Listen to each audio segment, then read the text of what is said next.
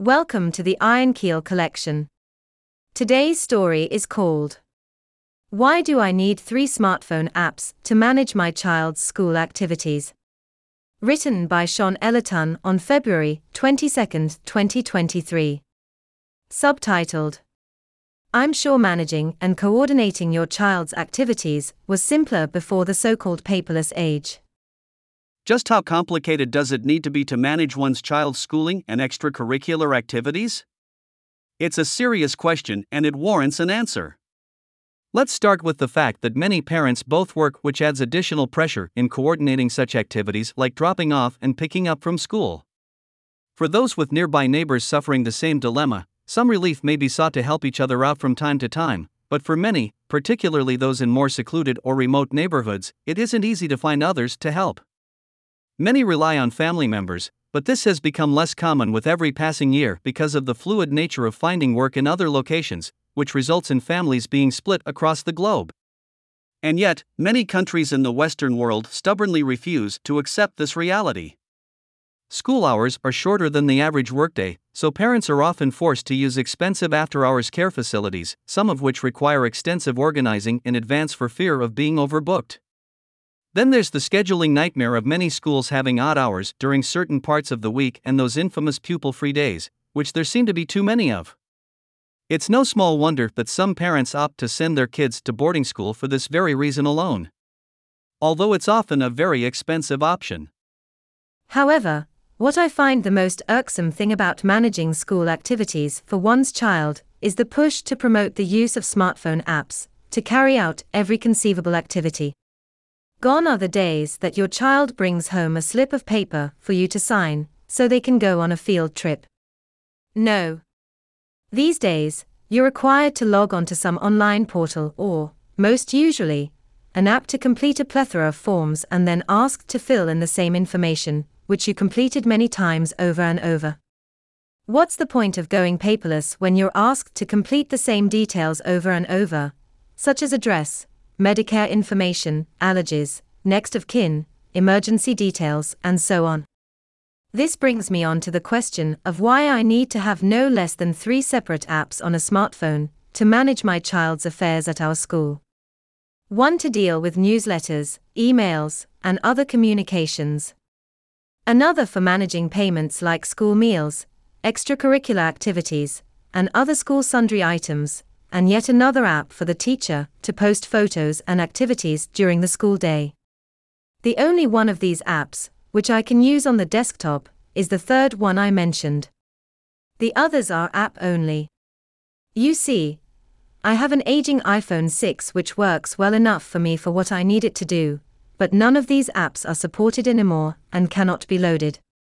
As I refuse to be hostage of being forced to upgrade my phone for the sake of supporting these apps, my wife has, very kindly, taken on the mission to deal with these apps on a day-to-day basis. In general, I have an aversion to the growing trend of relying on apps on smartphones to carry out day-to-day transactions and not been given the option to use a website portal. It used to be the other way round, in which one may be given the option of using a smartphone app instead. I carry a small smartphone which fits in my pocket and have enormous difficulty in reading and typing with fat fingers and thumbs. In any case, I prefer to carry out my daily business on the desktop when I get home, but to force more and more people to use their smartphones is absurd.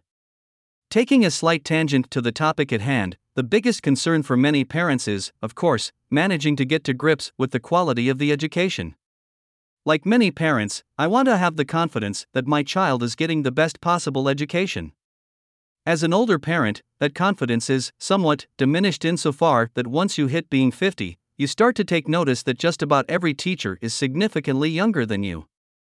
I'm not suggesting that young people are not as smart, but many have not had the same years of experience and wisdom. Even as a 50-year-old, it's interesting when I think of a teacher as that older and more learned person armed with a supreme font of wisdom and knowledge. But when I turn up to a parent-teacher session, I'm conversing with a young adult more than 20 years my junior who, despite working very hard as a teacher and doing what teachers are meant to do, may not have the same wealth of knowledge and wisdom as someone in their older years may possess. It's a common observation, as I found out once one hits middle age, where the average age of those leaders within other institutions like the world of politics and the corporate world is less than your own, making it easy to assume that many important decisions affecting the lives of others are based on less wisdom and experience. This is why young leaders should always have an older mentor who has this experience and wisdom. But getting back onto the topic of managing to understand what kids are taught in an Australian school, it's not terribly easy. I ask my son this question, and he usually responds with an answer stating that he didn't learn anything new. Not an aspiring source of information, I grant you, but this is often normal behavior for many children when they get home.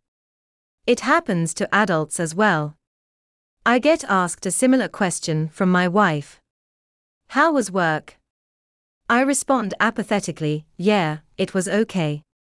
So, it would be nice to have a daily or weekly summary of what is being taught in school rather than an end-of-term one-on-one parent-teacher talk which lasts no more than half an hour. The final app one mentioned earlier, the one in which the teacher posts photos and updates, is an ideal platform to use, but it's usually used for posting the odd photo of one's child doing some artwork or, basically, looking happy in class. And this also depends on the teacher, some of whom do very little in the way of posting what happens. I empathize with this to some extent, as the teacher has quite enough to do with teaching, let alone dealing with all the administrative background work, which is ever more increasingly required in our highly regulated education system. It's the sign of the times, and I guess, for those dinosaurs like me who abhor having to install new smartphone apps to conduct seemingly simple tasks like paying for a school lunch, we'll just have to adapt and fork out for a new smartphone.